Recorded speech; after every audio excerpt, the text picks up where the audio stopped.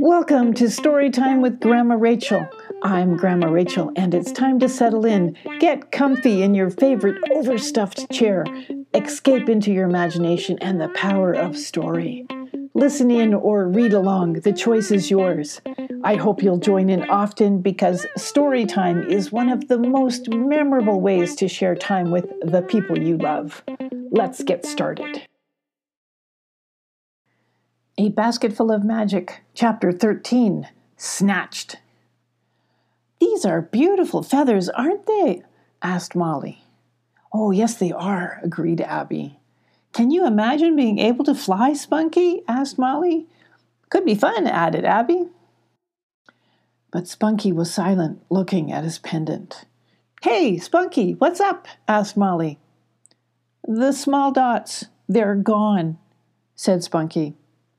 "What could that mean?" asked Molly. "You get lost."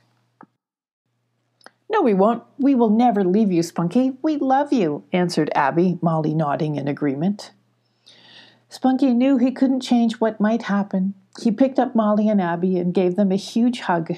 "Yes, we three are one." Spunky turned and started to trot towards the forest, Molly and Abby on his back. "Yes, we three are one," Spunky thought to himself. "We three are one." Spunky trotted along the river, Molly and Abby on his back, chatting about the forest. "You will like the forest, Spunky. There are several creeks perfect for splashing," said Abby, "and there are lots of animals around. We will introduce you to everyone," added Molly. "I'm sure they will all love you." Swoosh! Swoosh! Molly and Abby were snatched off Spunky's back. The Quillza had been following, waiting for a chance to grab them. "No!" hollered Spunky. He turned to chase them, but the Quillza were fast and got away. Spunky knew where they were going and sprinted straight through the lost fields towards the Champlain Bridge. He was not going to lose his friends. Grabbed by the feather collar, Molly knew not to fight. "Save your energy, Abby. Don't fight. Try to relax," yelled Molly. "I'll try," answered Abby, crying. "Spunky will follow. Don't worry," Molly called. "He will find us." When the Quillza finally dropped Molly and Abby, they were near a ridge. They were surrounded by 5 Quillza. "I am Scar. Give me your buttons," demanded Scar. "No," answered Molly calmly. "You cannot steal magic, and we won't give it to you." "Ah, we will see. Take her to Gruff," said Scar, pointing at Abby. 2 of the Quillza dragged Abby away. "You two, keep her here," ordered Scar. "Your dog friend cannot help you now. I will be back." "You will regret this, Scar," yelled Molly. "Leave her alone." Radar and the bee patrol saw the Quillza land with Molly and Abby. "Split up. You 5 follow Abby. Find out where they are taking her," whispered Radar. "The rest of us will stay with Molly." Molly sat silently thinking. She knew fighting was not going to work. Then she remembered the Quillza arguing and fighting with each other until they fell into the river.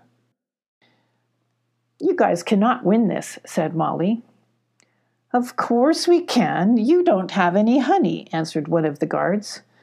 "Don't tell her that, stupid," said the second guard. "Why not? It's not like she's going anywhere."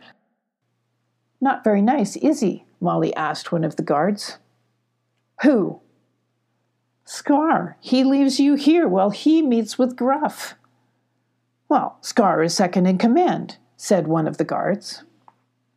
"I bet Scar takes all the credit for kidnapping us," answered Molly.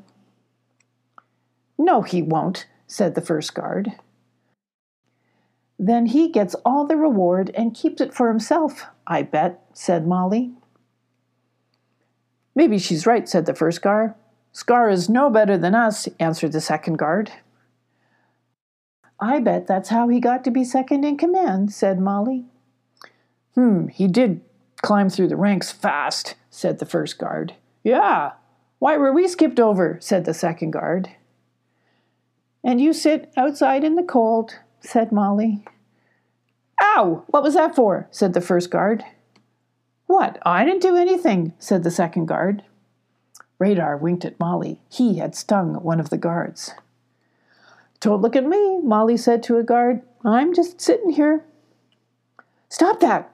I didn't touch you. Yes, you did. And the two guards started to fight. Molly slipped silently away, following Radar. They were gone before the guards noticed Molly was missing.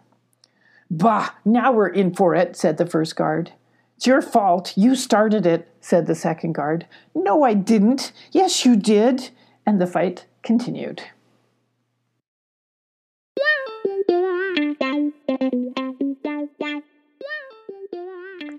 Okay, friends, that's it for today. I'm Grandma Rachel, and I believe adventure has a way of finding those who look for it. Will you dare to look? Remember, your imagination is brilliant. Use it every single day. Until next time, this is Grandma Rachel. See you soon.